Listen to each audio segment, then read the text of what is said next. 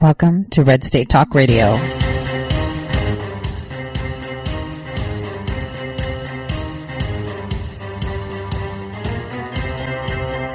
You're listening to Tori Says for the next hour. I'll be your host, Tori.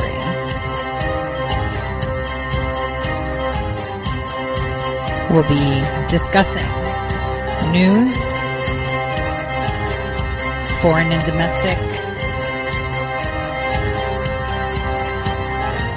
unfiltered news.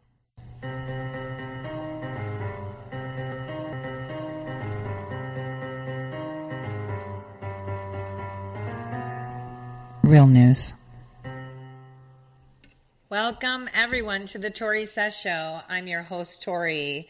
So today is Monday, and it's May 27th, 2019. And it's a somber day for many of us, including myself, remembering those that have lost their lives for our nation. Today, yesterday, 100 years ago, 300 years ago.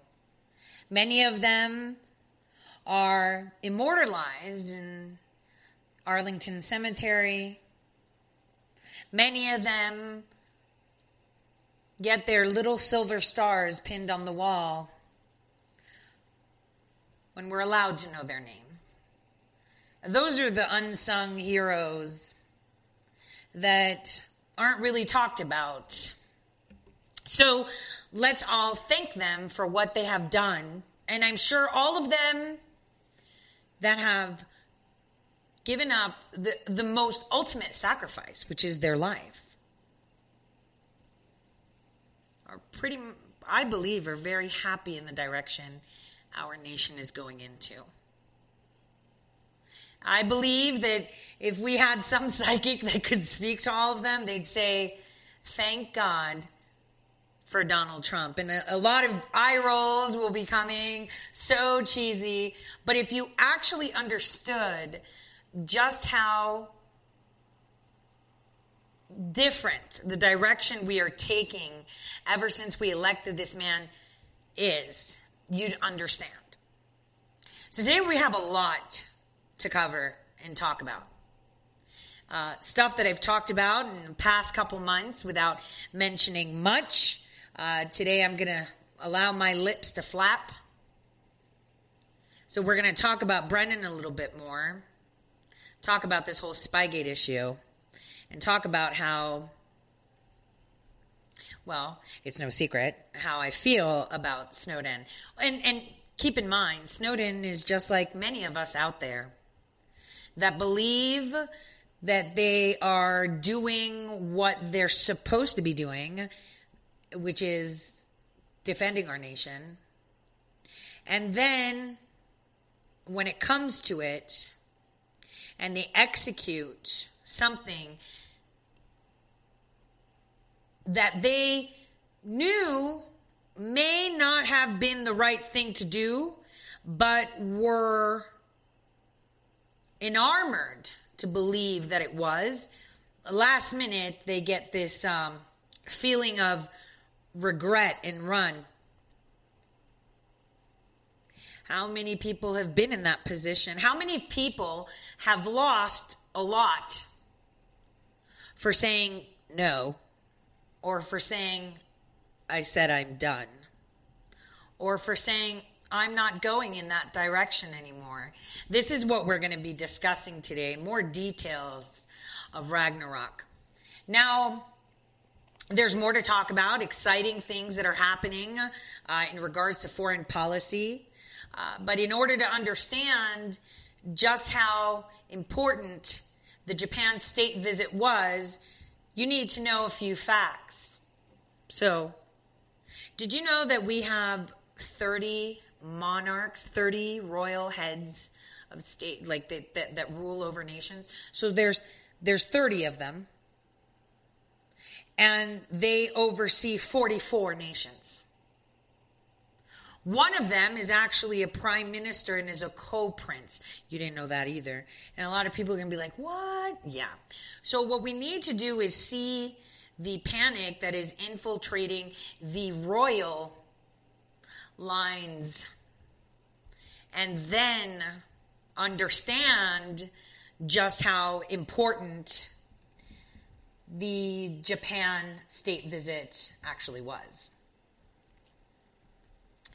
So I thought that today we could start with just kind of looking around to see what the media is telling us is important. So their latest headlines. And the reason I say this is because then you can realize what's not important. So the first thing we have coming out is about Notre Dame's cathedral, and the World Heritage Site selection is Eurocentric, and that shapes which historic places get love and money to develop. So they're saying, they're very prejudicial on what is considered a historic place, and it's only Eurocentric and other places don't get it. So, that's a problem. Another headline coming out is that in Germany, Jews are told to not wear their yarmulkes, because there's a rise in anti-Semitism. I mean, that would be understandable because you have a rise in Muslims and radicalized, military, able-bodied, aged Muslims that have infiltrated your nation and sucking off the German teat with demands. So now they're acknowledging that there is a problem with anti-Semitism. So now they're saying, because we have this problem, keep your Jewness to yourself. The hijabs can walk freely, but not the yarmulkes. Do so at your own risk. Wow, sounds like a really free nation, doesn't it?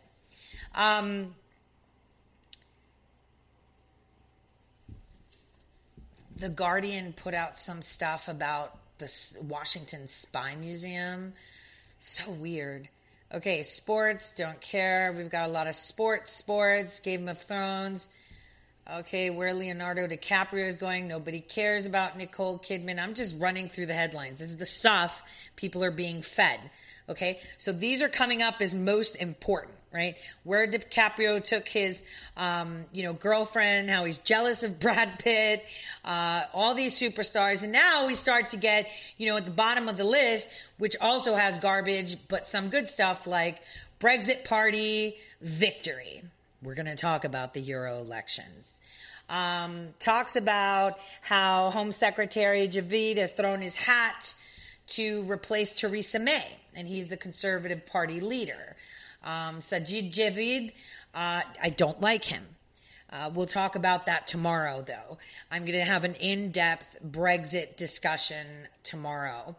So now they're talking about food again. That's top on the list. Then we have, and this isn't through Google, this is through DuckDuckGo, so it goes by views, right, when you sort it. So again, we talk about stars and giving birth, food vendors. That's where it stops. So we've got nothing on Japan. We've got nothing on North Korea. We've got nothing on South Korea. We have nothing on the panic that is happening on some military buildup in Russia. We have nothing about Iran, nothing about Turkey, just a mention about the EU elections and only Brexit, not the other countries, right? Nothing about Memorial Day. Guys, there's nothing about Memorial Day, okay? So these are the headlines that are coming up as most important to general viewers.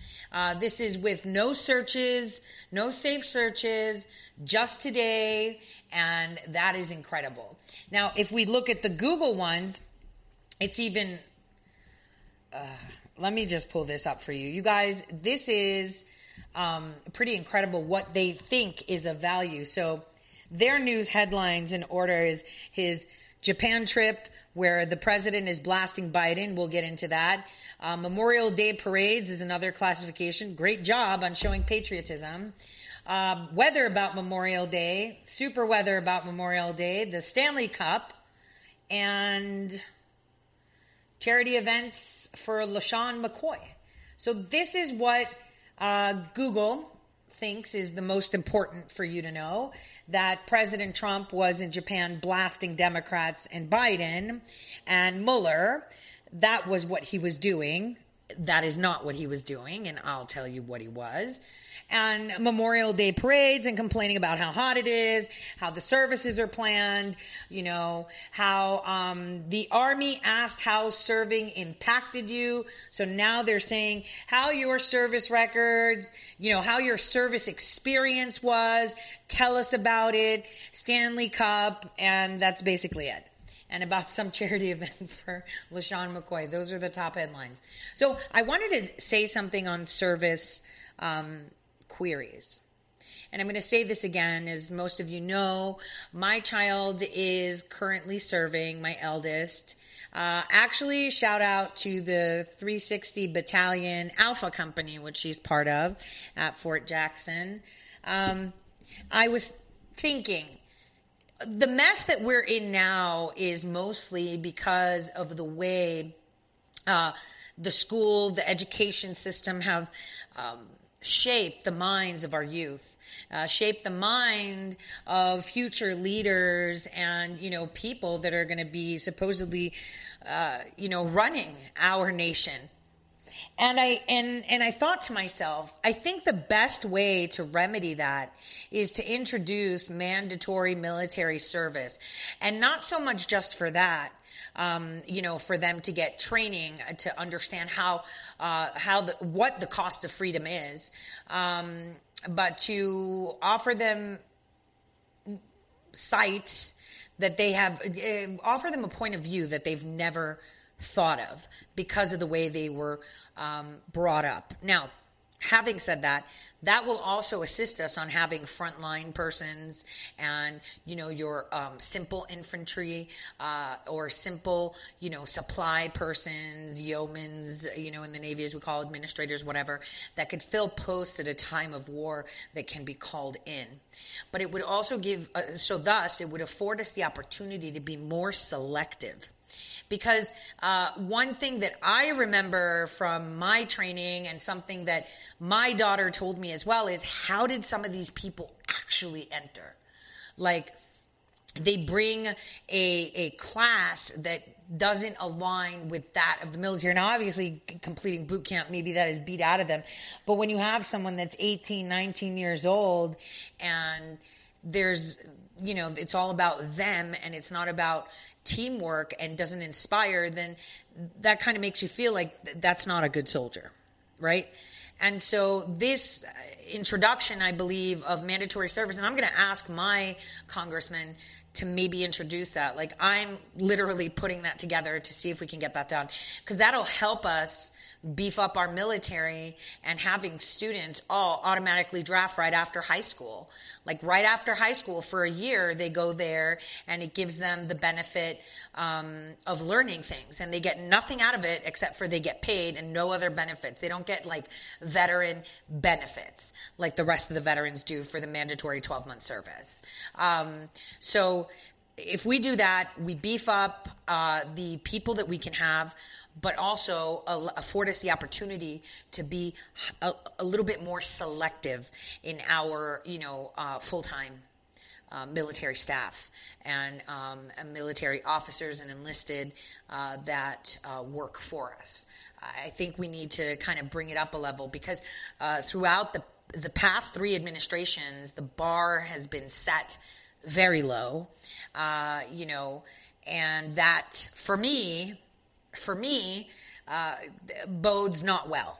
When you have people that come in that don't know what sex they are, that come in just, because of the sake of it. I'm all for sending juveniles or people that have a juvenile record to go to the military to avoid prison time for stupid things like marijuana, not meth, or stealing a car, or running with the wrong crowd. Rather than throw them in jail and taint their record, chuck them into boot camp and see if they would take that. They used to do that, actually. I had a girl through my enlisted boot camp. She was Native American, and she either had to go to jail or the military. It turned out she retired. She retired last year as a senior chief in the U.S. Navy, which is pretty badass, right? All right. So, having said that, let's delve into what I want to talk about. I want to start with Japan. So, one thing people don't know is that Japan has had a monarch for like forever. They've had monarchs forever. It was only recently that something historic happened within Japan. Well, it wasn't like super recent, I guess. I guess it would be, but people need to understand that traditions that have been going on for eons have changed under the past two emperors. So, Emperor Hirohito and Empress Nagako, which were the parents of Emperor Akihito, who is the father of the now emperor, right? They wanted to change the way the emperor was perceived. And this is because the emperor was not received, when Emperor Hirohito took the throne in 1926, right? Japan was thriving. Okay, it was literally thriving. They invaded, he was the emperor actually that invaded China and World War II shenanigans. And you have to understand that he was supposed to be a constitutional ruler. Constitutional mean that they take whatever their sovereign nation says is the constitution and work from that. That it's not like absolute power. It's not like, I am the emperor, I say so. He's supposed to be constitutionalist, but he was, at the time when he was emperor, he had people that were more devout to older cultures. So one would consider them far right monarch type rulers. That's what they would call them. So he wasn't very liked, and specifically because of the actions of the invasion into China, because the Chinese and the Japanese don't have good blood between them. And that is something a lot of people don't know. They really dislike each other. And just so you know, like in China, I remember when I was there was like this one, you know how us that grew up in like the 80s and 90s, every Saturday morning you could watch, dubbed Chinese movies, where their mouth would move and then the words would come out, or cartoons.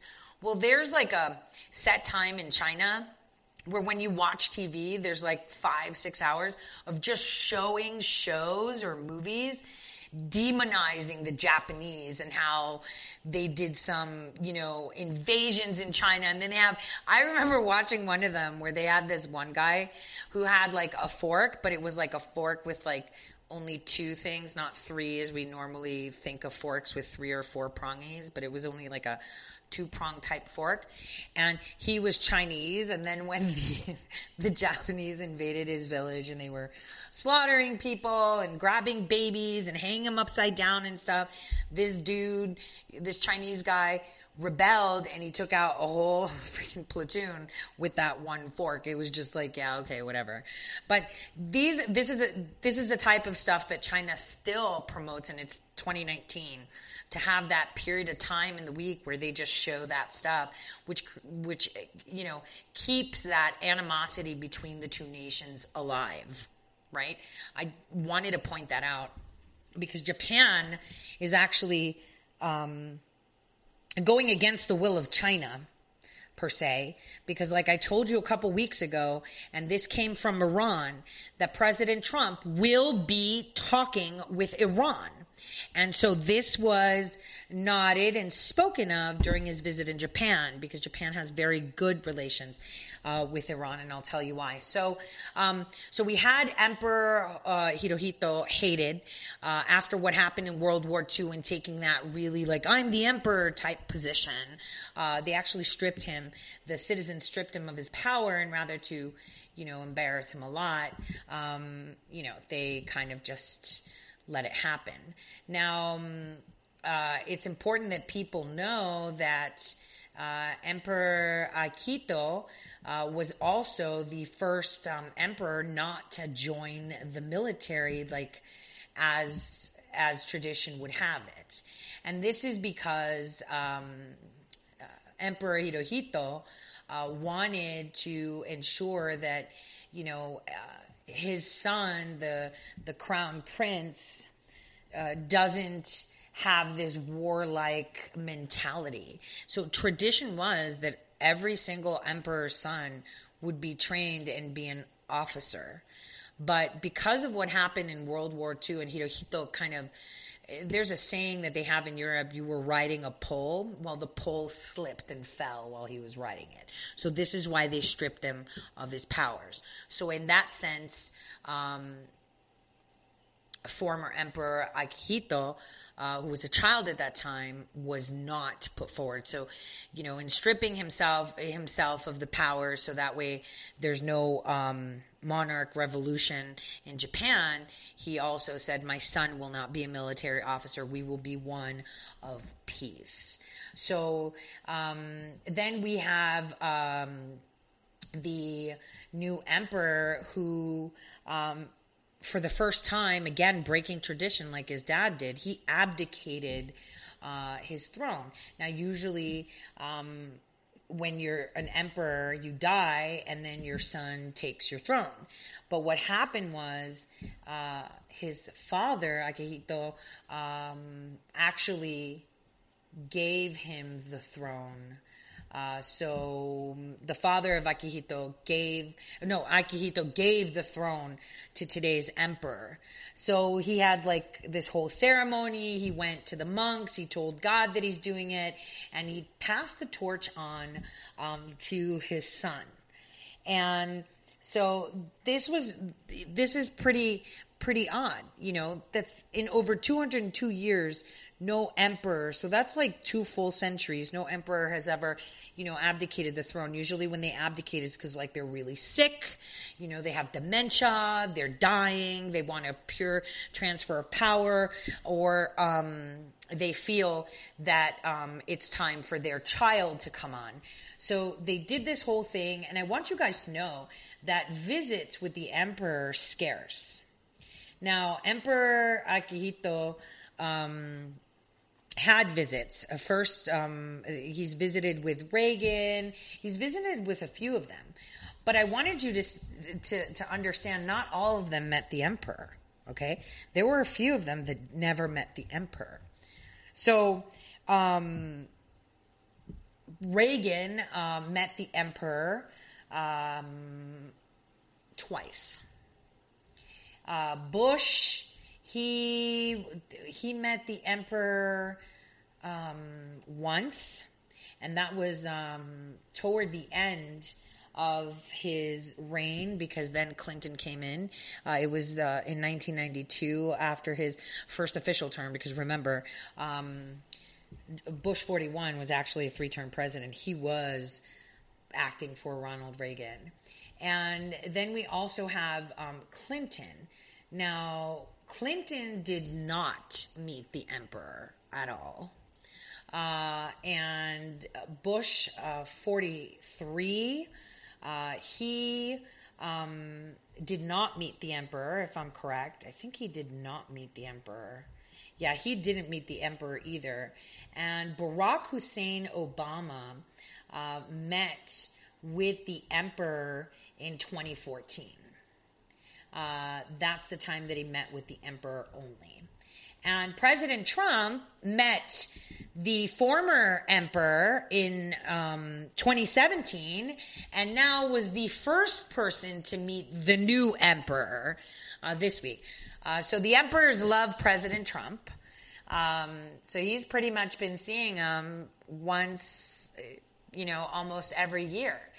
He saw the emperor immediately before he announced that he was abdicating his throne, because after President Trump left Japan, the emperor abdicated his throne to his son and said in 2019 he's stepping down and his son is going to be taking over. And then now, only a few weeks into it, the new emperor invites our president to sit and dine in the palace and discuss things under lock and key, of course, because you are not allowed to record the emperor. You are not allowed to do anything that would have documentation, video or audio of the emperor without the emperor's say. So it's usually you're not allowed to talk about it. Now, it's a really big deal because Japan has moved along with the last emperor and this emperor to take it to a way of westernizing their thought in peace, to exist through healthy competition as opposed to regime.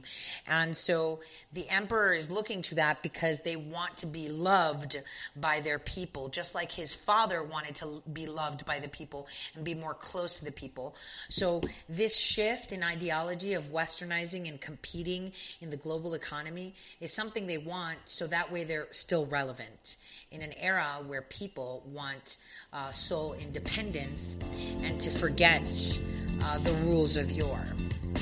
Now, when we get back, we'll talk about Iran, Japan, because in the last hour, we're going to talk about really good stuff.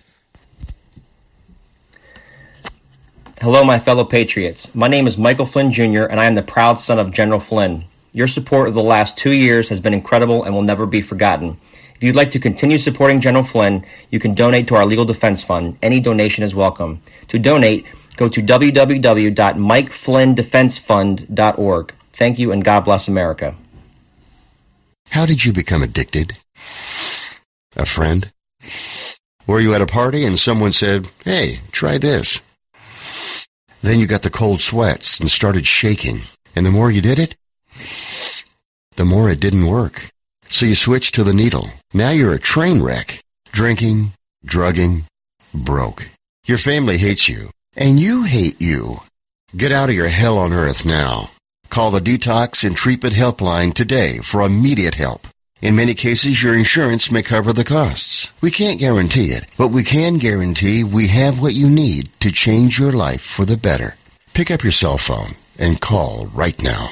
855-700-2978. 855-700-2978. 855-700-2978. That's 855-700-2978. Guaranteed life insurance with no medical exam. Sounds great, right? Even better, your rates will never increase and benefits will never decrease.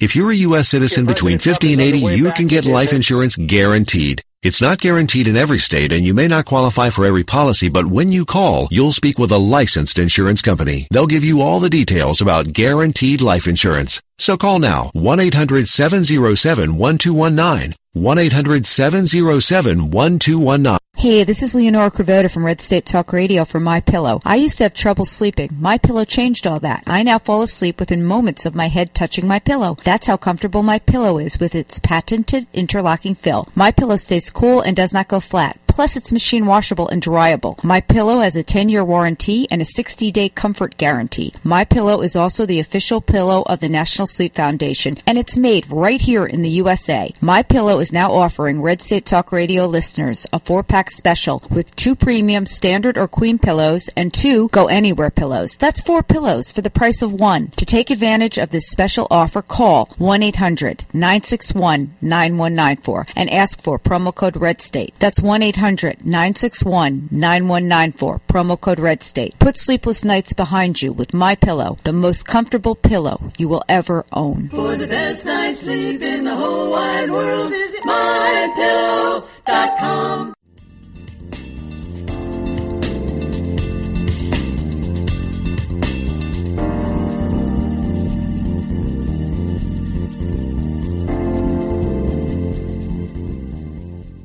Welcome back, everyone, to the Tori Says Show. I'm your host, Tori.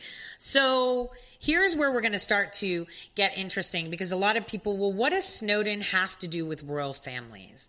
What does this all tie into? How does Spygate tie into this? How does Barack Hussein Obama's regime, the Clintons, tie into this? So I'm going to unravel it slowly while letting you know a few things that you don't. Not because you're dumb, but it's because they're never apparent. People don't show you their cards. They obfuscate in order to be able to usher their narrative. So much disinformation, and purposely, by people that our president has even retweeted. We know this. I've mentioned a lot of their names. One thing I wanted to say is, did you guys see the reception of our president in Japan? People love him. They simply adore him. You know, obviously, just like in every other nation that has old guard persons, like emperors and kings and queens, you know, they pay children to line the streets with flags and hip hip hooray and bring out schools. I mean, they do it here. How many children did Obama's regime pay to come out and cheer for him and, you know, love him and show diversity? Yet they were all targeted to one area of diversity. Let me not start. But how many? The reception was incredible. Not only that, we saw Japanese Americans and we saw just the Japanese, praising our president, calling him extraordinary. But not only that, we also saw the Q movement there. And see, that is what people need to understand.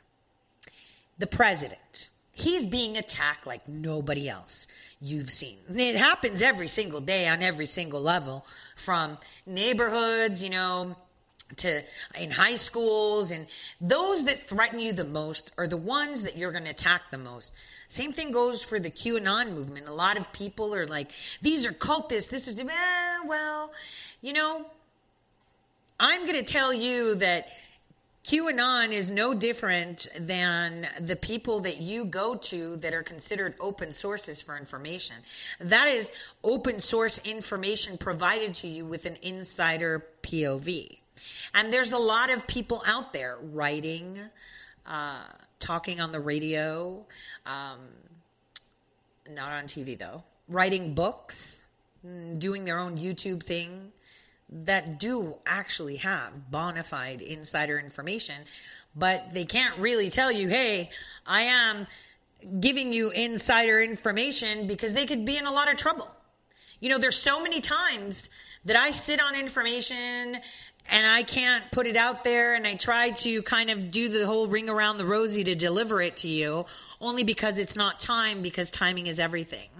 On that note, I want to play a little clip of Fox and what they had to say about President Trump and Prime Minister Abe talking about North Korea and trade. This is really important because the mainstream media has taken a take that doesn't make sense, but I'll demystify it for you. Just take a listen. Day visit was a state banquet.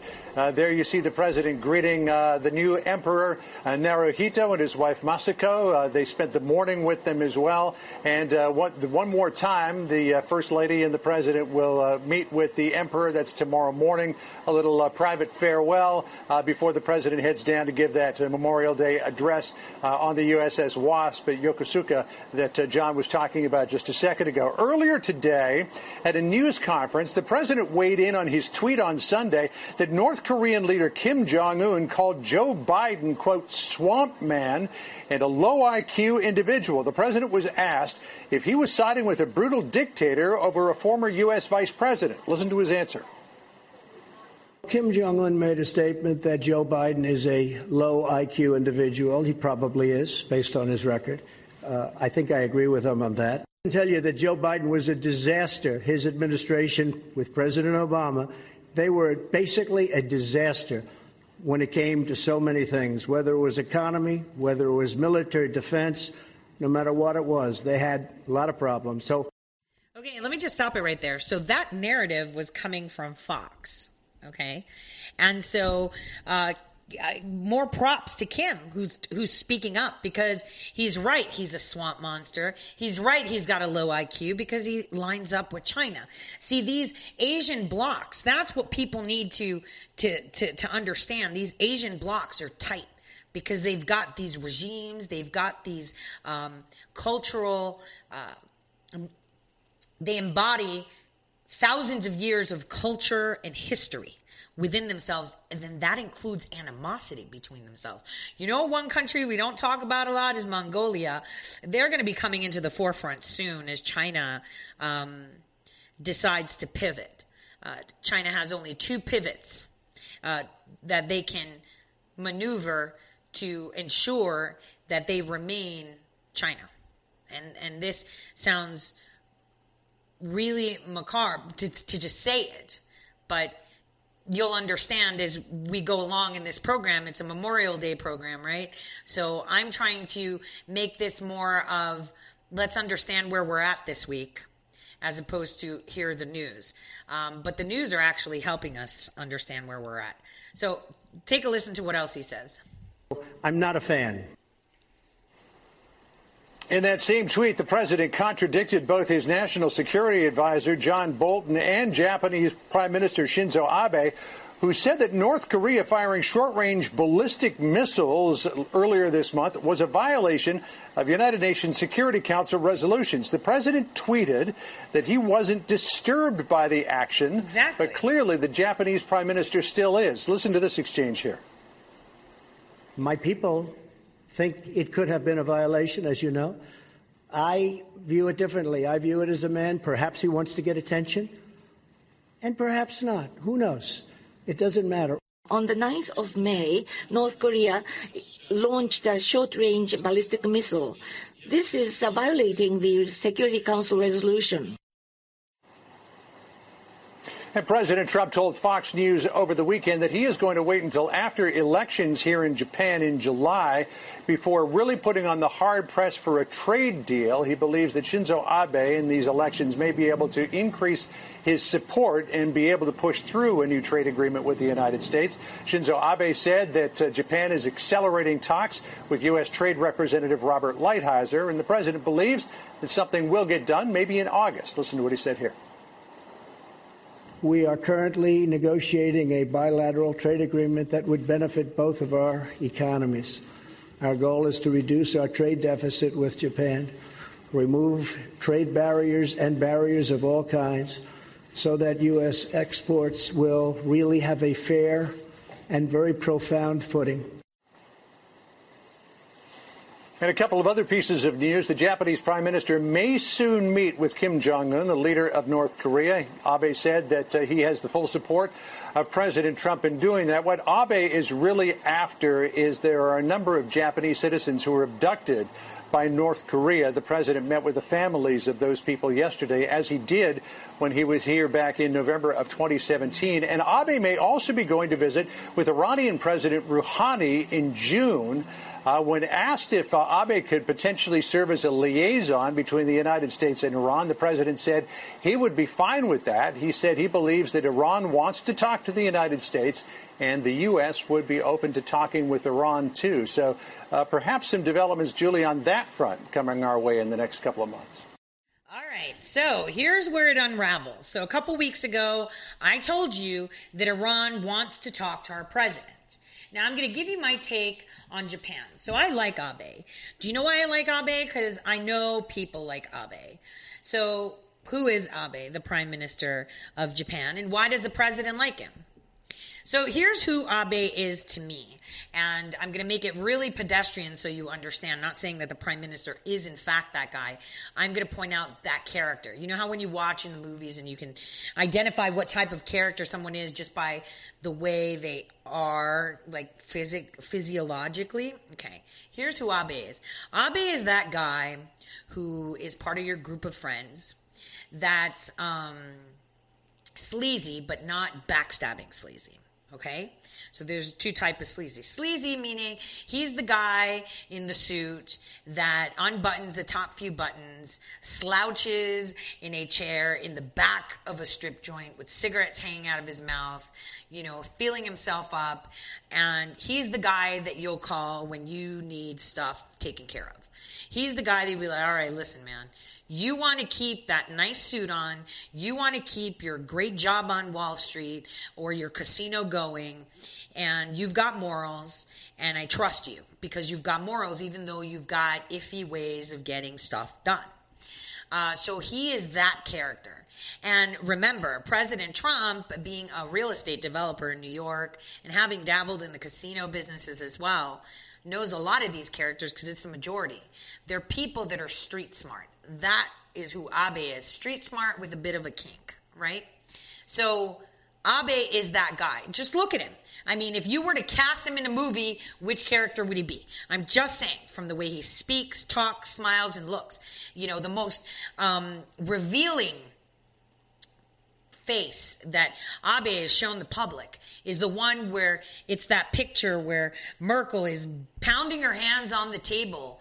The Europeans are kind of like leaning into President Trump, who is sitting there with a smirk on his face, crossing his arm. And there's Abe on his right with that, yeah, you're messing with my boy, he's going to give it to you good face. So we trust Abe because Abe is about self-preservation with morals. Okay, let's put it that way. So he has some moral boundaries, which is good. Nevertheless, still that dude that would do stuff that isn't legal to get stuff done, okay? I just wanted to put that out there. Now with Kim, he's really, really upset. Abe is upset at Kim because here's who Kim is, and I've told you this before. Kim is the leader of North Korea who has been the P-boy for the rest of the world. He has been the puppet for China. He has been the puppet for the global order. He has been the puppet for them all. And Abe is like, come on, man. Why are you getting all these props from President Trump when you're just a chump? You are a chump, Kim. You are a chump riding on coattails. I'm more worthy. It's that kind of relationship and dynamic Kim has with Abe.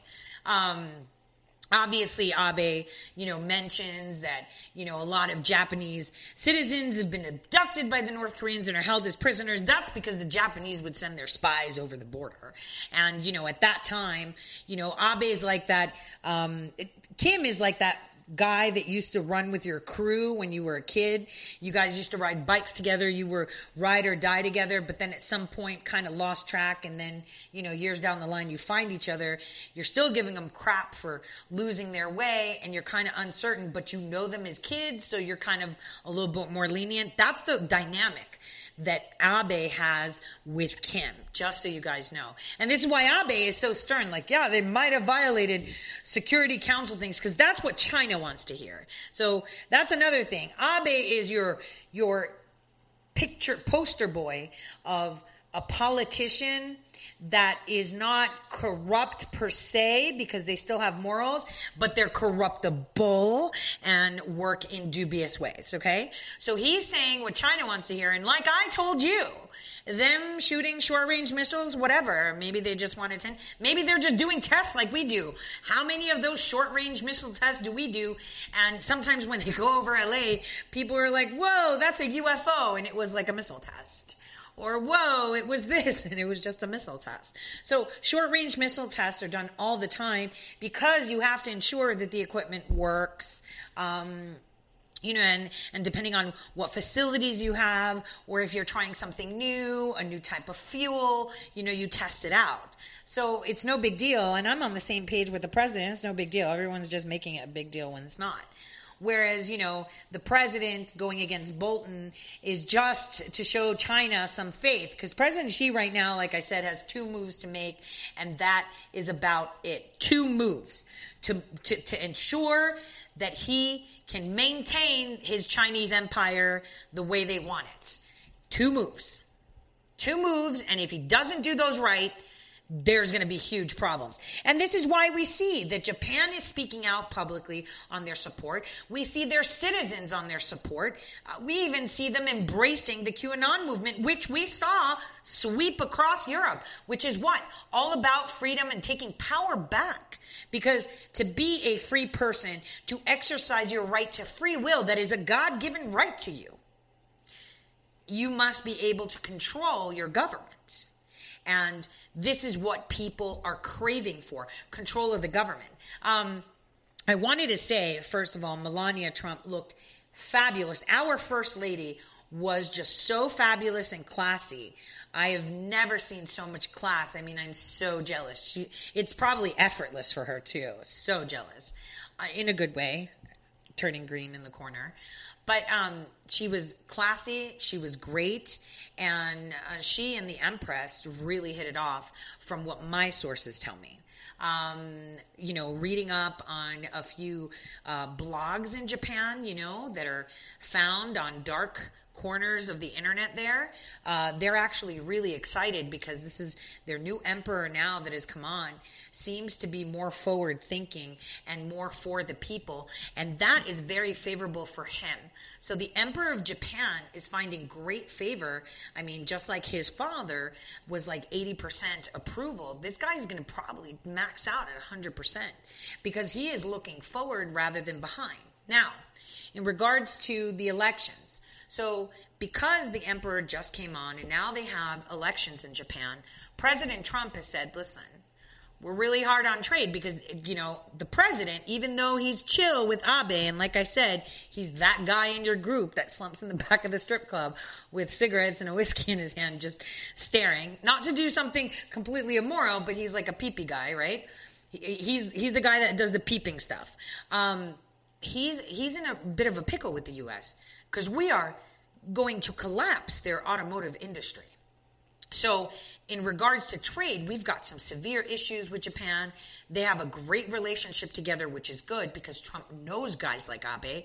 Abe thinks he knows guys like Trump. So this is how it works, okay? They think they know each other. They've, casted each other in what roles they believe, and it's working for them because they understood each other. So he has taken a backseat, probably also discussing with the emperor, listen, I'm not going to put any hard deals on trade or do any damage to your economy right now because there's elections and there might be a transition period. So we'll get talking in August. So, we think that he's been hard on China, but, because he golfs or goes out to dinner with Abe, that they're not. See, Abe knows that people like President Trump are the type that are like, you need to be like legit with me in 100%. And this is why Abe has put so much effort flying in to see the president, for Melania's birthday, offering to be the envoy for President Trump when he meets with Rouhani, right, in Iran. And I've said this before. You watch that our president is going to talk with Iran because nobody wants a bloodbath, let alone our president wanting a bloodbath. No. It's the mainstream media. They need to keep Iran in check. And like I've said, Iran wants to be liberated. They don't want agreements like this. They want to be able to enter into the Western economy. They want to be able to, but they can't because they are the laundromat for dirty money. I mean, think about it. $1.8 billion sent to Iran. 1.6 of that was sent on one airplane in multiple currencies. And again, you have to think of what bank within the United States has violated the trust of the people of the United States. What bank in the United States would have the capacity to create those notes in yen, in euro, in rubles, in dollars to stack a plane? Yes, you guessed it. That bank comes in threes. And last week they were talk of the town, right? We're all talking about Wells Fargo, okay? I mean, there's a lot of people that hate Chase because they're conservative. They're targeting conservative people. They are discriminating account users, but it's your fault. Why are you banking with Chase? They were part of this whole corrupt, financial hiccup JP Morgan Chase was, in the late 90s. People don't seem to understand. They got caught money laundering. They got caught falsifying documentation. They got caught and we bailed them out with our money. Yeah, you bank with them because it's Chase. Really? Do you know how many other banks are out there that are alternative to them? You don't need a Main Street bank to do your banking. You just need to make sure it's FDIC insured. I'm just saying.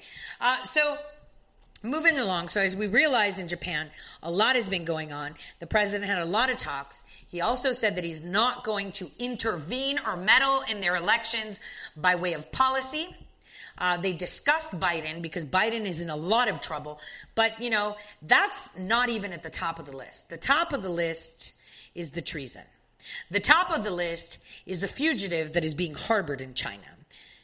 The fugitive that helped Obama. And he wasn't alone because there's another 4 contractors out there in the United States right now that can be named, that are sitting pretty. One of them is actually working under the Trump administration. that were tasked, just like hundreds of others, were tasked by the Obama administration. And Snowden is being harbored.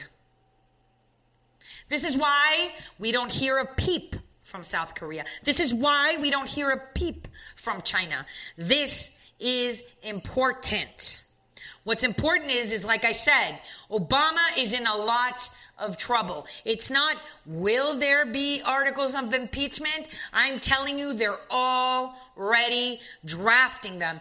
They can't initiate or put it formally because everything needs to be out. Ragnarok. How many of you love the Vikings? I love it. Love it, love it. I love that historical series. Just like I love my Spanish Princess. The episode yesterday was really cool. Totally contrary to history, but you know it's a TV show, so what's up? Love it. History tells us a lot. History also gives us names that define the personality of persons, you know.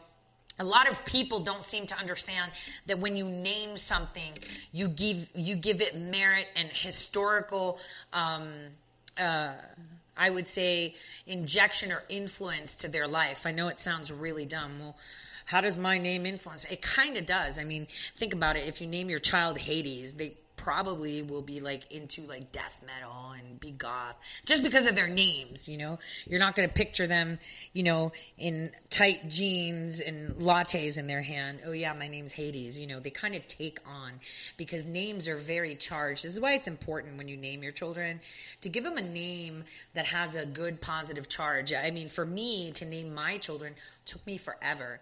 My firstborn, her name is Hera, right? That's super strong, super independent, and very easy for any language to be able to pronounce it because nobody can pronounce my name. My name is always butchered. Nobody can pronounce it. And you know what my name pretty much means? Pleasure dance. And here's the thing. She was a muse, supposedly, of dancing. It's completely spelled wrong. It's not terpsichore, it's terpsichore. But the name is chargeable to the character. So she was pleasurable and danced, but what she did was, in a very feminine way, sat back through pleasing the other to garner information. See, people don't know the history of names. So I go back to it because tomorrow we'll revisit the naming as well. But for now, think, naming your child, naming your dog gives them persona. Well, what about naming projects or operations or giving yourself a nickname? That tells you everything. Ragnarok. So was a Viking.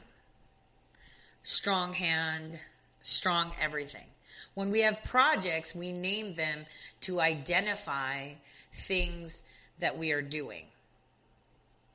What people don't seem to understand is that Project Tor, T-O-R, was the hammer of the Ragnarok operation. Ragnarok. I'm going to reiterate this because it's something unknown.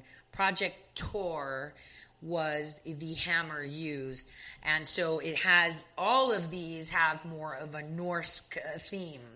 And I'll let you in to understand right after this break where this Norse theme comes from, how it was derived, and how this was a weapon, a renegade weapon against the people in the final war that was waged in the past 8 years that was supposed to be won in 2016, but they failed. Kind of like the Vikings did. I guess they picked the wrong name, right? I'll see you all in just a few where we'll get into those details with a little bit of an inside POV. See you all in a few.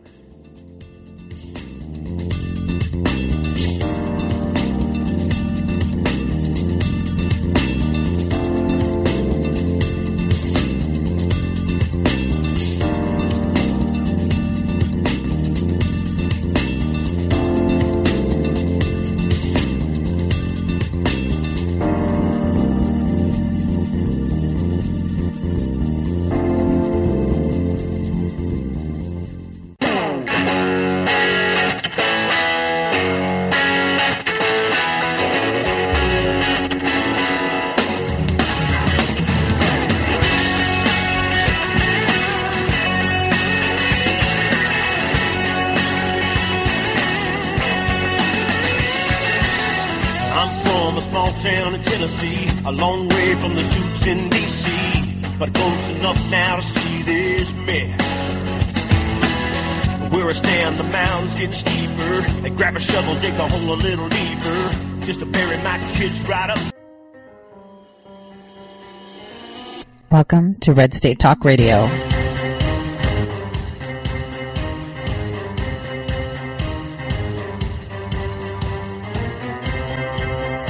You're listening to Tori Says for the next hour. I'll be your host, Tori.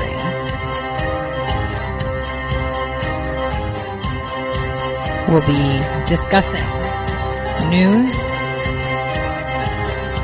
foreign and domestic, unfiltered news.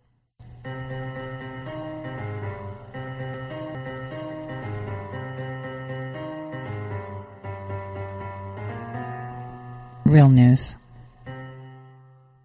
Welcome, everyone, to the Tori Says Show. I'm your host, Tori. Remember, Monday through Friday, 12 to 2 Eastern Time, we are live across the nation and around the world.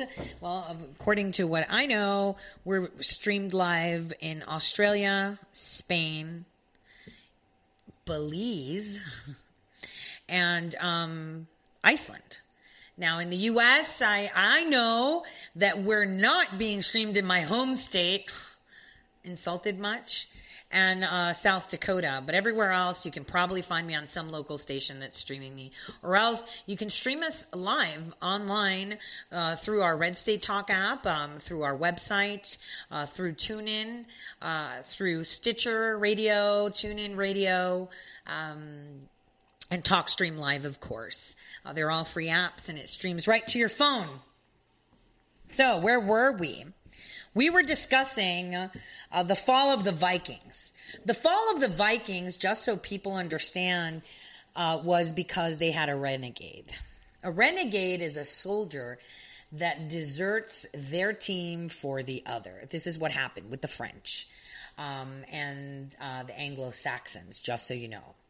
So where am I going with this? So names, projects, they're very important. Code names, nicknames, the whole 9 yards. Where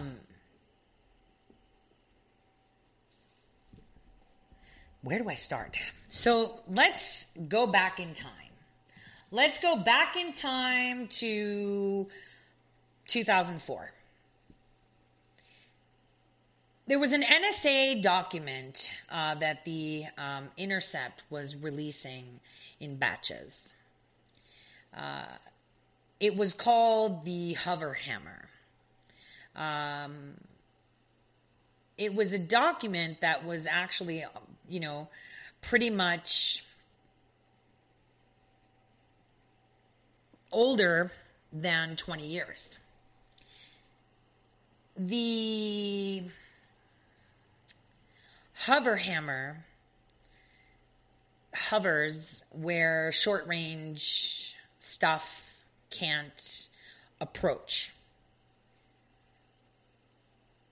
So the NSA was able to intercept international shipping data that would come out of ports in New York after leaving United States territory by using a 60-foot, it was actually like closer to 63-foot in diameter blimp, believe it or not. So we're talking long time ago. There are 17 intelligence agencies that are staffed by droves of contractors.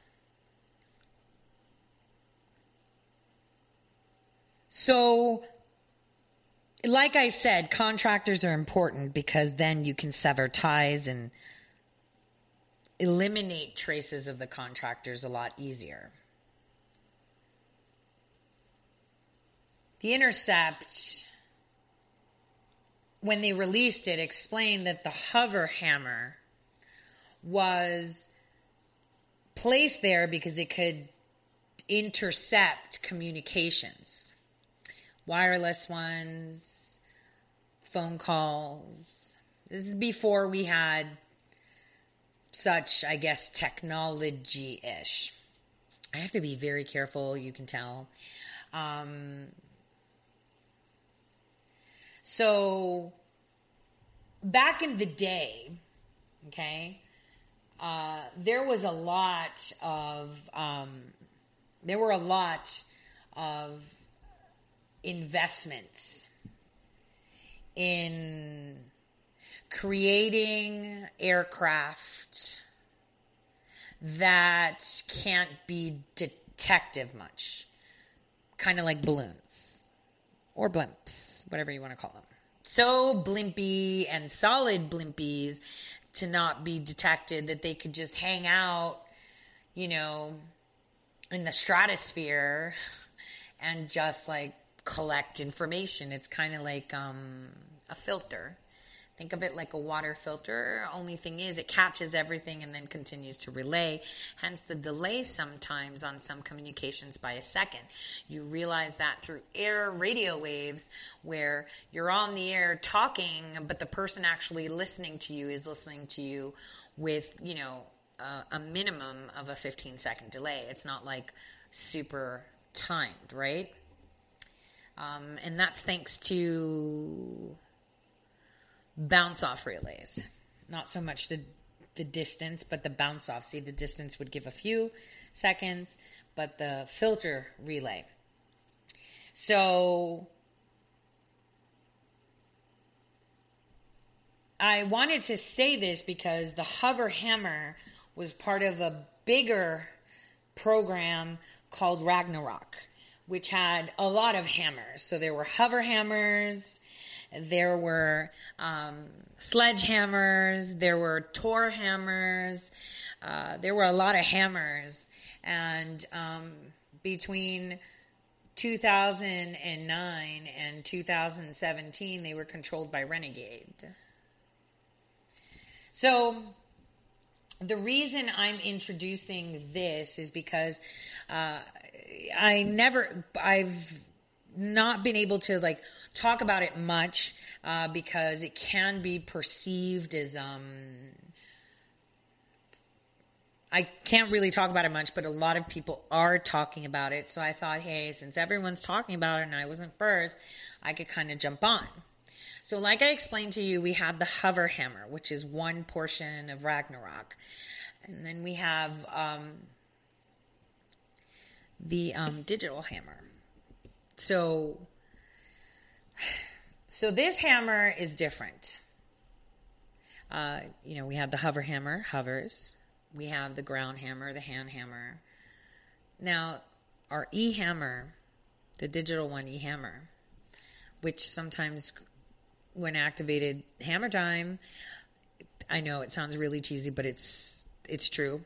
I've expressed how many times how Brennan had left the agency at some point, and with money funded to him from a Saudi, purchased a company in Luxembourg, which is called Security Global now. It was called something else before. And created a privatized intelligence network that controls all Viking projects in a sense of participation, funding, and relay access. Now, Clapper, what role Clapper played during the Obama regime was one that was odd. He came in kind of like an Abe Shinzo character.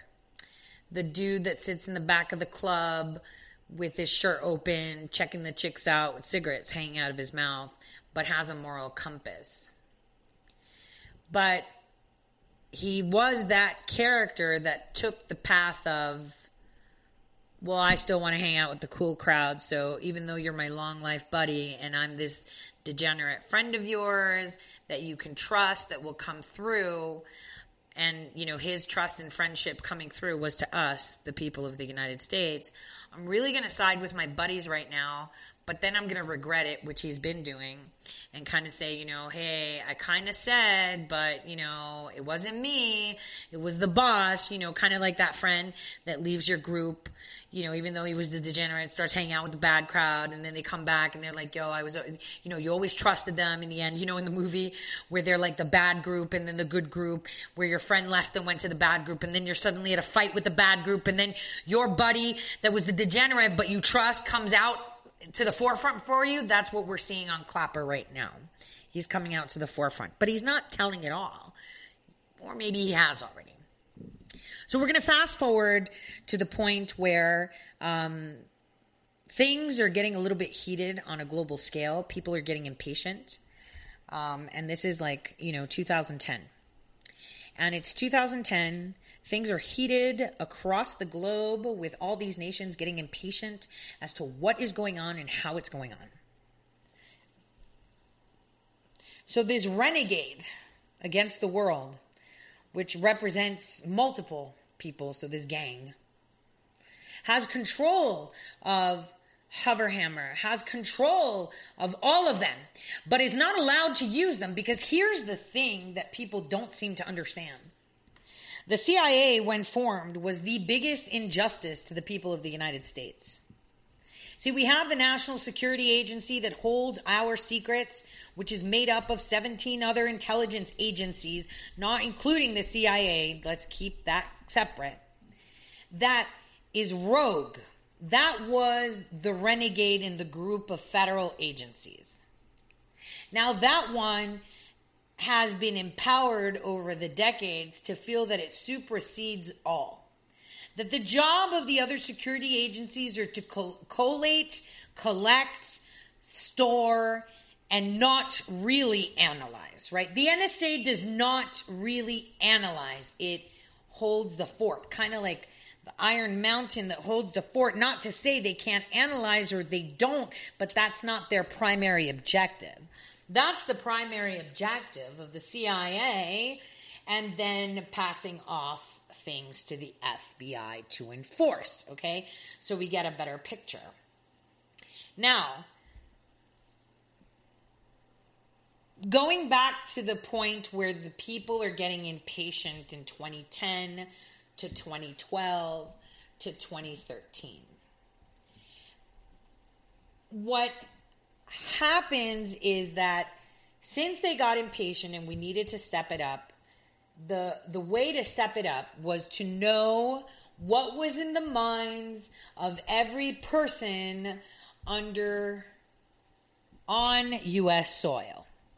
Not just U.S. citizens, but any person within the United States. We needed to know their thoughts so that way we can mitigate. That was the idea of Renegade. I'm speaking like the Renegade Party. So they come up with this plan of, well, you know, the National Security Agency, which is decentralized, right? It is, in fact, they're all decentralized, right?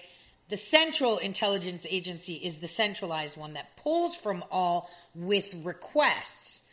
But the National Security Agency does not offer. They have their own, it's like they're the Iron Mountain. You go there and you get stuff because you want it. And Iron Mountain itself has proprietary, I guess, ways of storing things and sourcing things.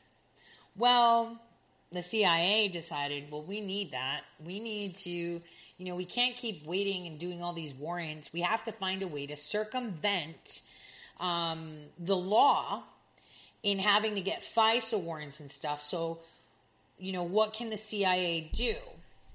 Well, the NSA had an algorithm that I've been telling you guys about that they got spanked for, but it wasn't their fault because they were using it rightfully, which was to capture all data from everywhere in the United States, originating in the United States, between the United States, going outside from the United States to anywhere, which is called the 72-hour upstream, which means they can hold on to every single piece of information for 72 hours. So this radio show is going to be in an NSA database for 72 hours, and it will be released if there is no FISA warrant within those 72 hours. I've explained this many, many times. This is why I am trying to explain to you what's hidden in plain sight, with the excuse of people bringing this story of the hammer as something new when it's not. The only thing that wasn't said was how they got a hold of it and how they put it together and how many people were enticed by it and why we've got 30 monarchs right now on edge, which we haven't even gone through. But we'll get to that later. So what happens is the renegade decides that we need to step up game and make sure that we are on course for 2016 to continue this path. We need to ensure at any cost that this person gets there. That move in 2011, right before the 2012 elections, was one of the most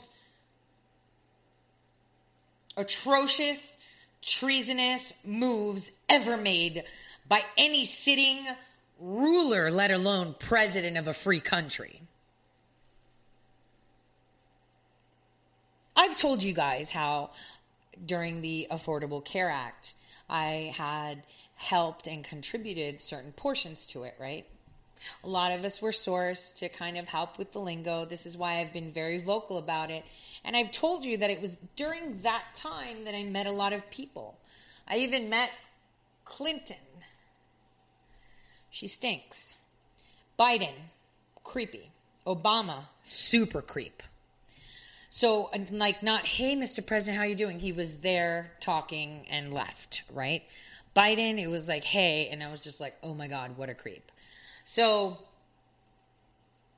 during the period of time of 2010 and 2012, a lot of people around the nation that had worked in one of these, should we call them companies under agencies or groups? So there's 17 agencies, but they have a lot of groups. Some of them obsolete now, some of them deleted, some of them eradicated, some of them still alive, which that doesn't really happen. So an APB was put out to people that have worked within these 17 intelligence agencies as employees but they're usually then contracted. And those that have worked before and their record shows obedience or appropriate responses to requests that had ways of being compromised or that they knew may not have any insurance to defend themselves were approached. And a conversation went like this. Hypothetically speaking. Hey, so you've served your country well through this time. Now, what we need to do is ensure that our country stays on the right track. You are able to penetrate this, and I need all of you that are here in this room right now to understand that it is important that we ensure the integrity of our nation, because as you can see, we have terrorism within our borders. We have people that are trying to overthrow our country. And so what we need to do is make sure we can predict where this trouble may come from. A few people in the room during that brief said, well, that sounds a little bit, kind of like what you would see in the movies. So are we going to be predicting where the criminals are coming from? Are we going to be predictively arresting people? No. We're just going to be monitoring hot pockets of where we think things may happen. And So are we going to be looking at foreign nationals that are coming in, or people that are radically motivated? What are we looking at? No. We're looking at American citizens that may, uprise if we have some kind of ban or curfew put in, or if we take away weapons. Like, which ones are the ones that are come out guns a-blazing? So out of the room of how many? Out of 10, let's pretend 6 remain.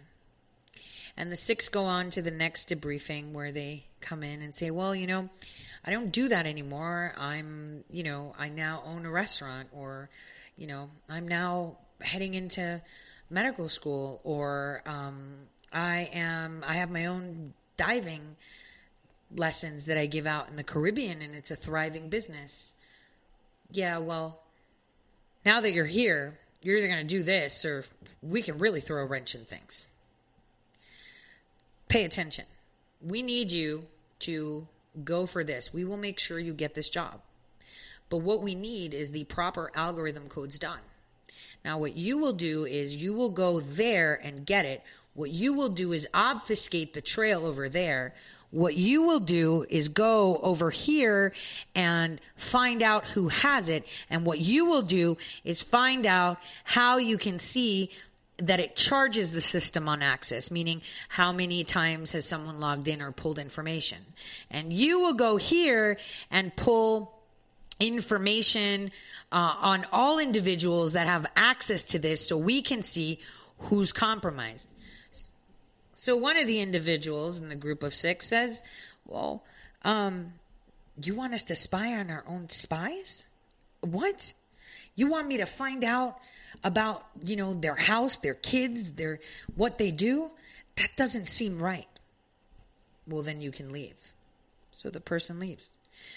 Wait a minute. You want us to look at the charging transactions on the logs?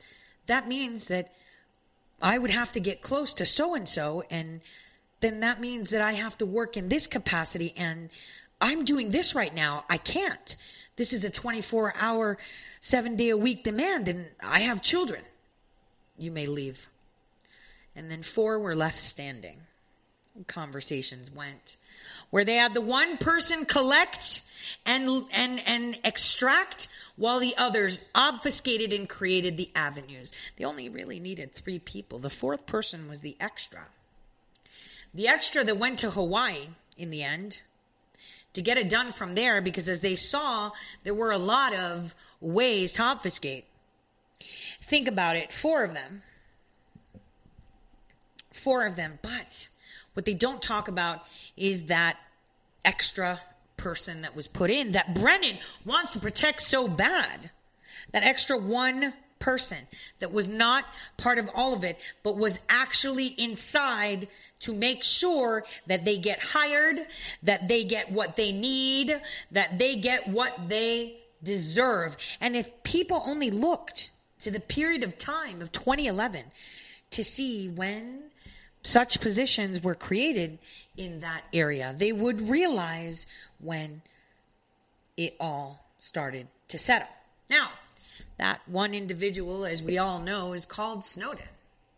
And he talked about, the black budget and how much money was put aside, how the NSA is doing all this. But what they didn't tell you is that the NSA has been upstream keeping data, which they didn't tell us, but they don't share. They actually don't share it. I mean, they can.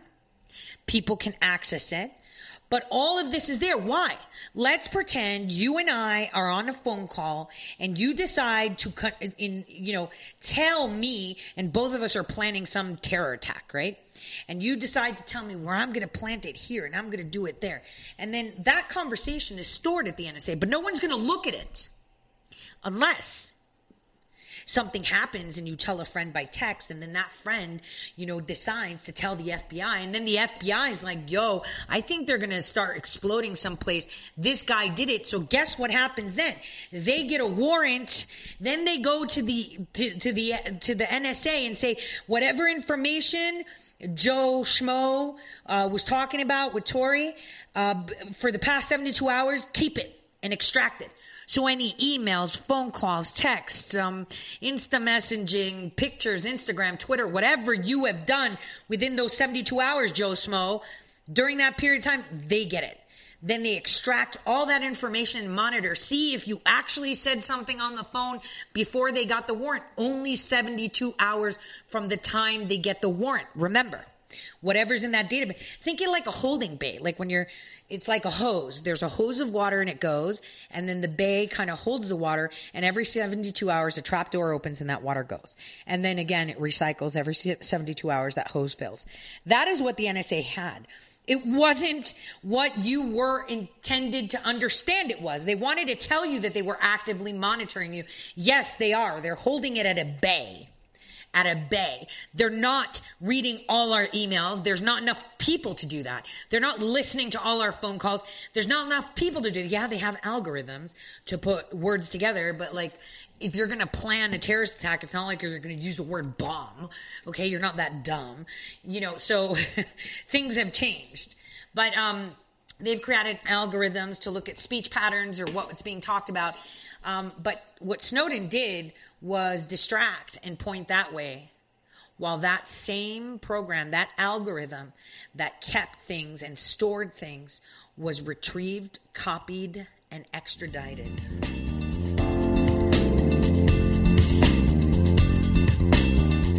Outside of U.S. borders, only to be repatriated and used against the people. I'll see you all in a few. Hello, my fellow patriots. My name is Michael Flynn Jr., and I am the proud son of General Flynn. Your support of the last 2 years has been incredible and will never be forgotten.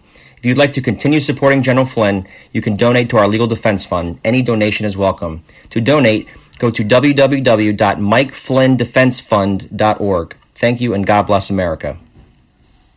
How did you become addicted? A friend? Were you at a party and someone said, "Hey, try this"? Then you got the cold sweats and started shaking. And the more you did it, the more it didn't work. So you switched to the needle. Now you're a train wreck. Drinking, drugging, broke. Your family hates you. And you hate you. Get out of your hell on earth now. Call the Detox and Treatment Helpline today for immediate help. In many cases, your insurance may cover the costs. We can't guarantee it, but we can guarantee we have what you need to change your life for the better. Pick up your cell phone and call right now. 855-700-2978. 855-700-2978. 855-700-2978. That's 855-700-2978. Guaranteed life insurance with no medical exam. Sounds great, right? Even better, your rates will never increase and benefits will never decrease. If you're a U.S. citizen between 50 and 80, you can get life insurance guaranteed. It's not guaranteed in every state, and you may not qualify for every policy, but when you call, you'll speak with a licensed insurance company. They'll give you all the details about guaranteed life insurance. So call now, 1-800-707-1219. 1-800-707-1219. Hey, this is Leonora Cravota from Red State Talk Radio for MyPillow. I used to have trouble sleeping. MyPillow changed all that. I now fall asleep within moments of my head touching my pillow. That's how comfortable MyPillow is with its patented interlocking fill. MyPillow stays cool and does not go flat. Plus, it's machine washable and dryable. MyPillow has a 10-year warranty and a 60-day comfort guarantee. MyPillow is also the official pillow of the National Sleep Foundation, and it's made right here in the USA. MyPillow is now offering Red State Talk Radio listeners a 4-pack special with 2 premium standard or queen pillows and 2 go anywhere pillows. That's 4 pillows for the price of 1. To take advantage of this special offer, call 1-800-961-9194 and ask for promo code RedState. That's 1-800-961-9194, promo code RedState. Put sleepless nights behind you with MyPillow, the most comfortable pillow you will ever own. For the best night's sleep in the whole wide world, visit MyPillow.com.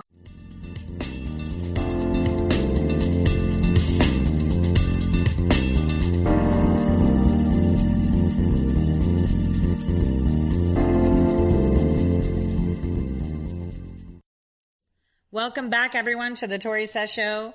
I'm your host, Tori.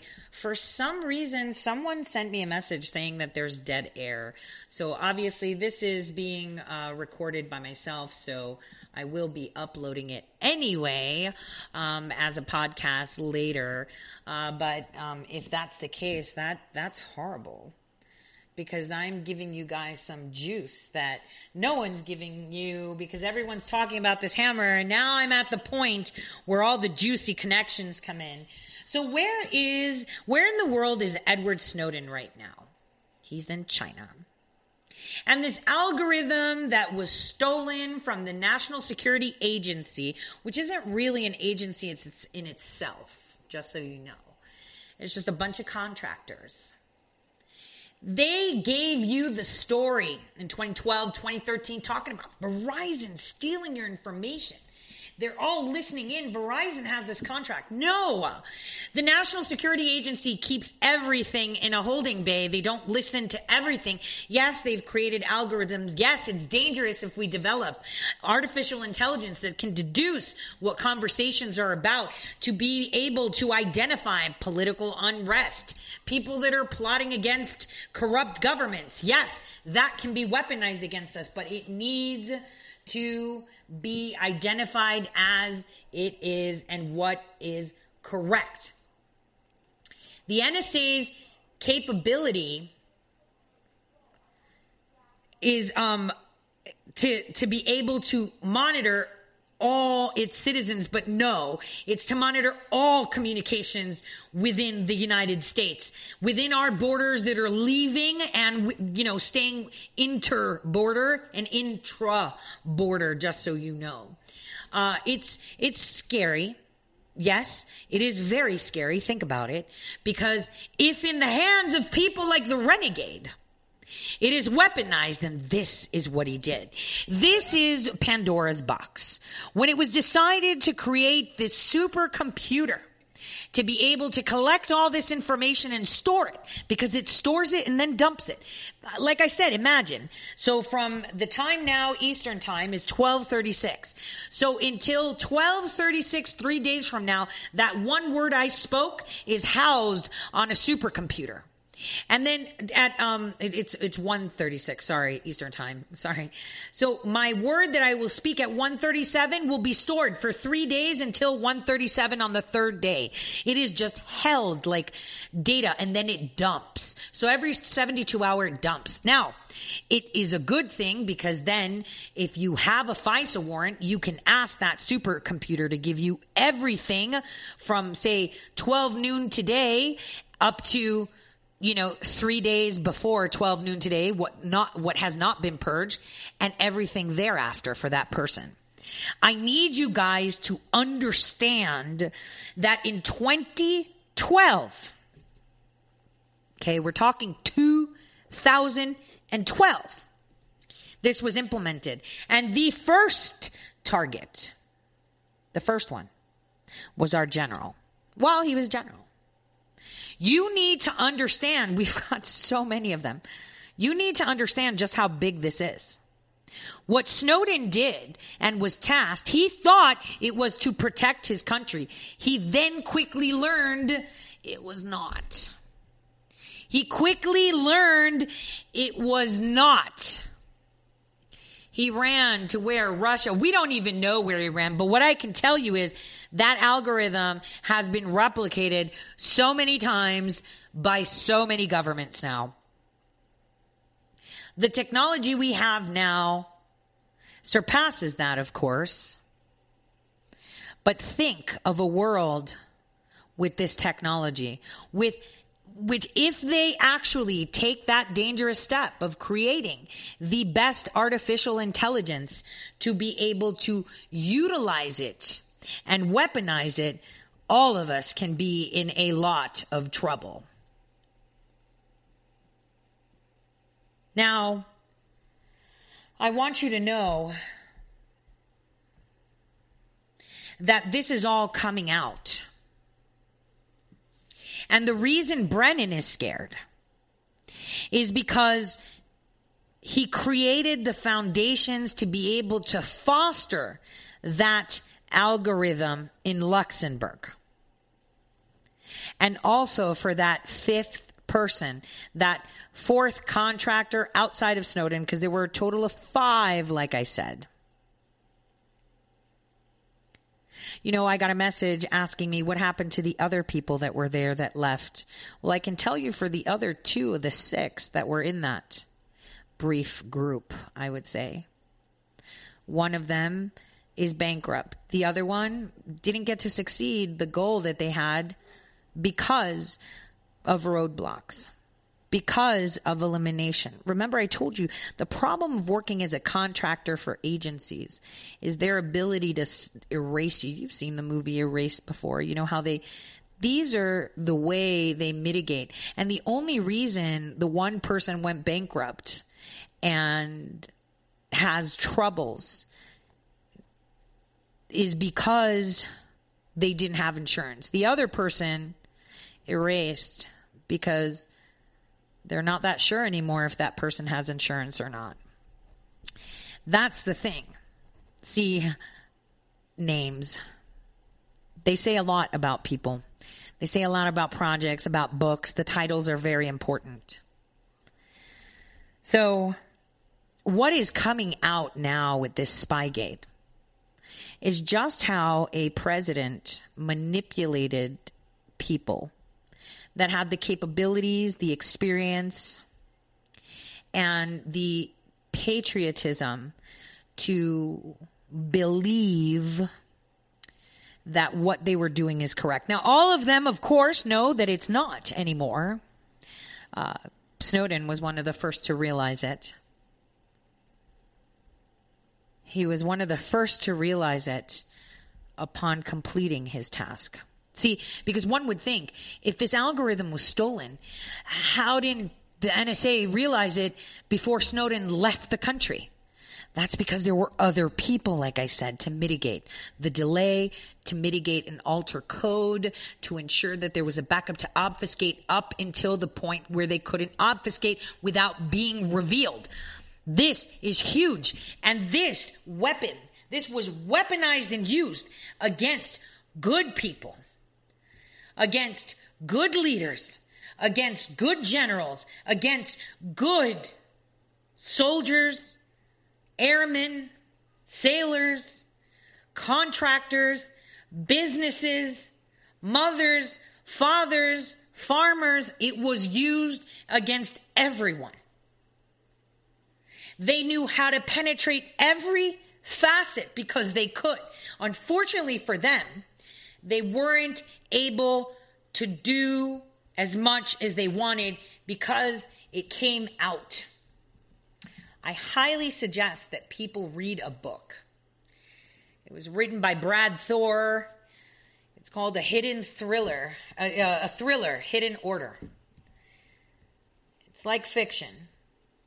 But, you know, all stories have a kind of thing of truth.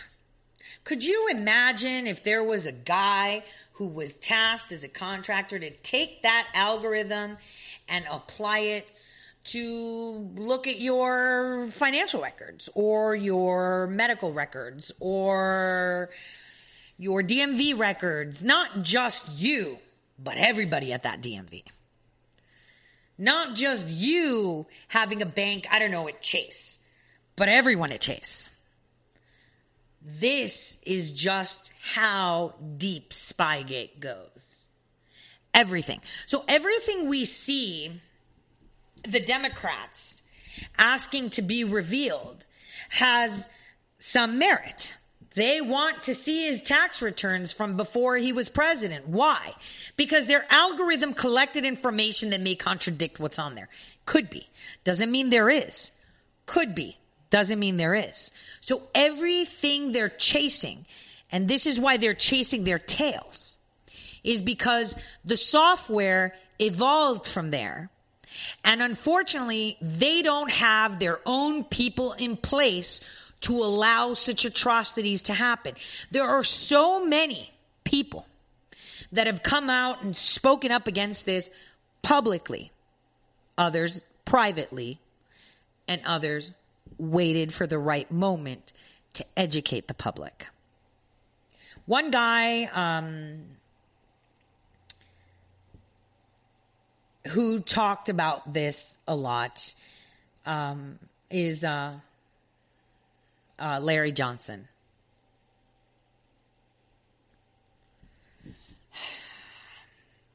I'm trying to figure out. So, there was this guy named Montgomery, which Larry Klayman actually represented. I hope he still represents him. Dennis Montgomery actually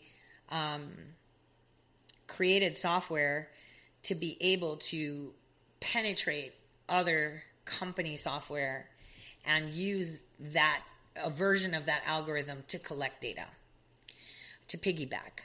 There are so many of these types, it's ridiculous. There was a federal judge, Maurice Snow, who allowed an audio tape to play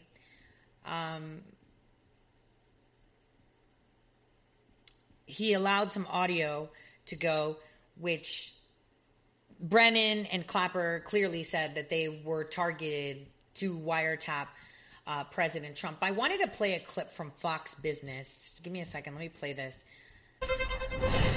If you look at the fact that an American was having his phone call listened to by the government and then leaked to the press, if the shoe was on the other foot here, and this was a Democrat, you can imagine the Democrats in the House and the Senate would be going crazy if this happened to someone within the Obama administration.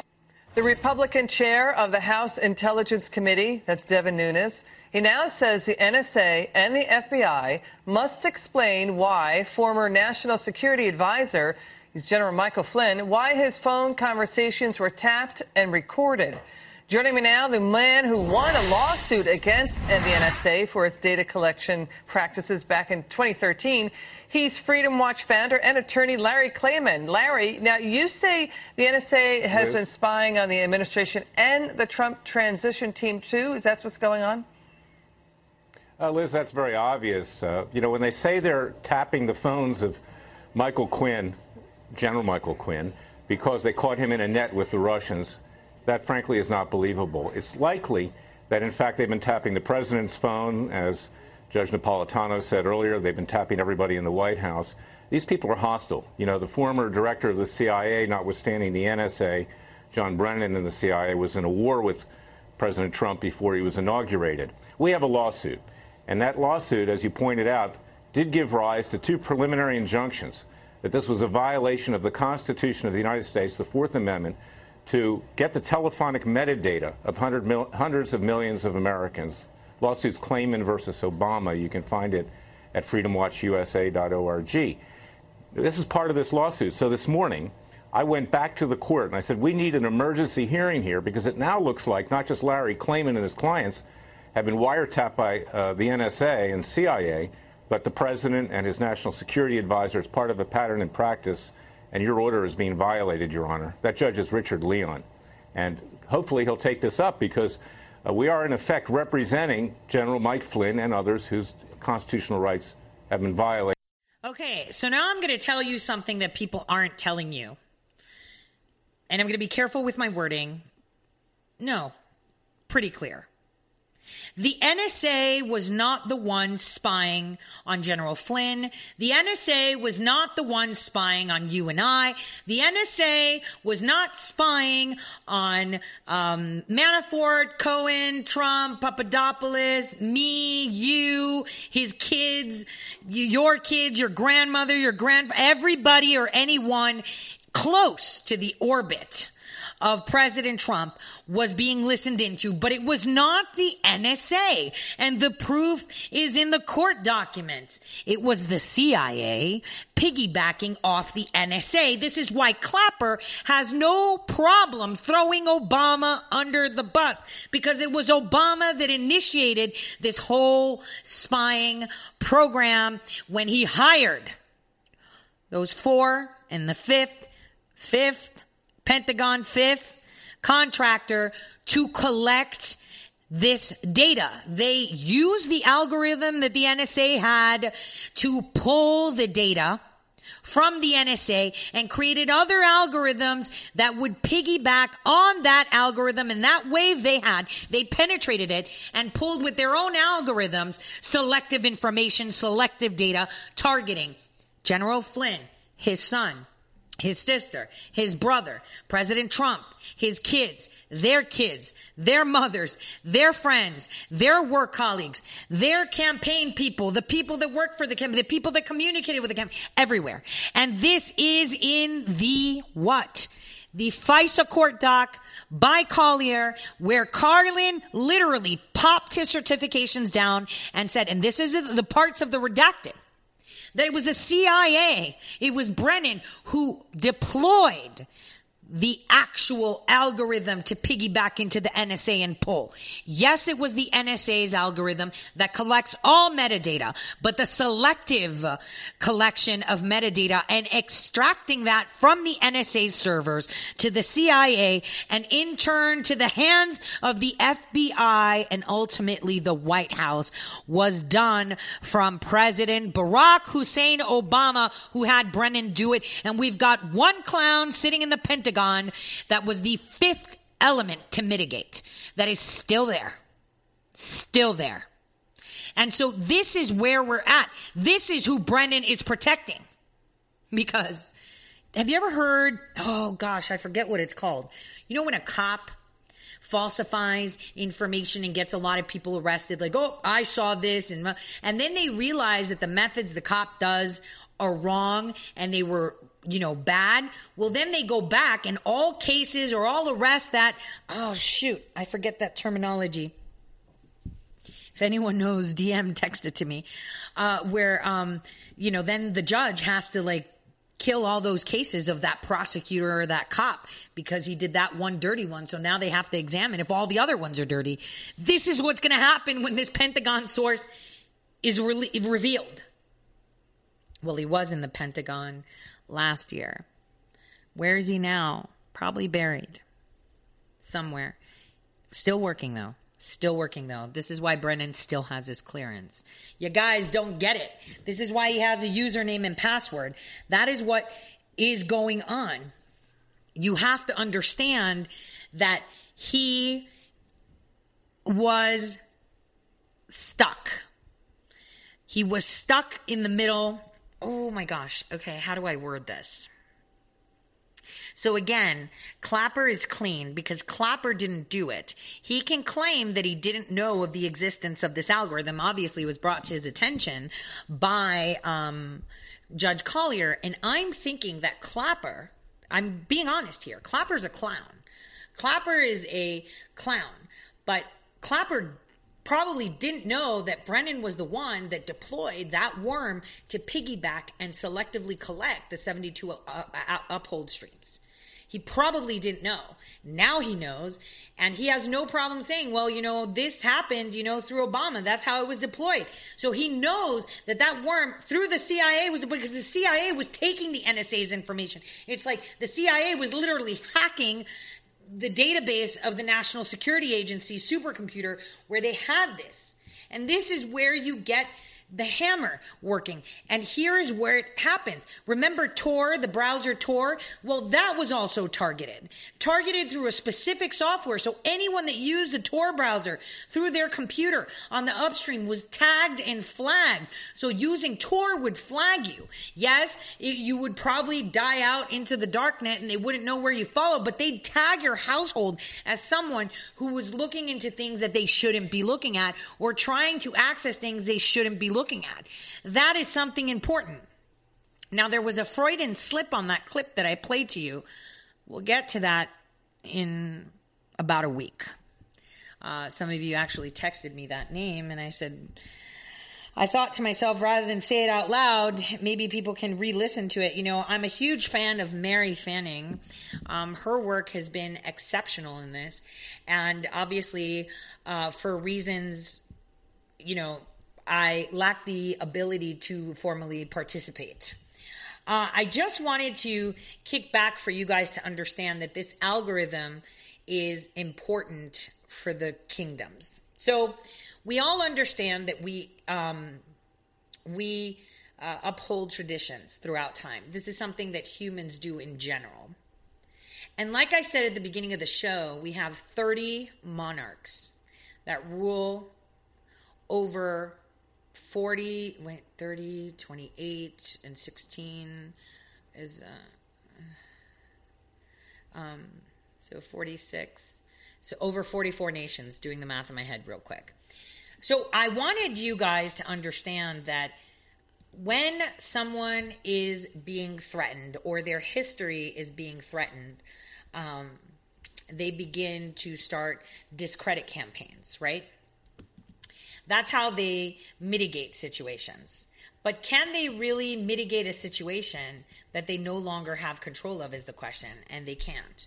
So this is why we're seeing that the monarchs of sovereign states within our world are now coming to the president to discuss things.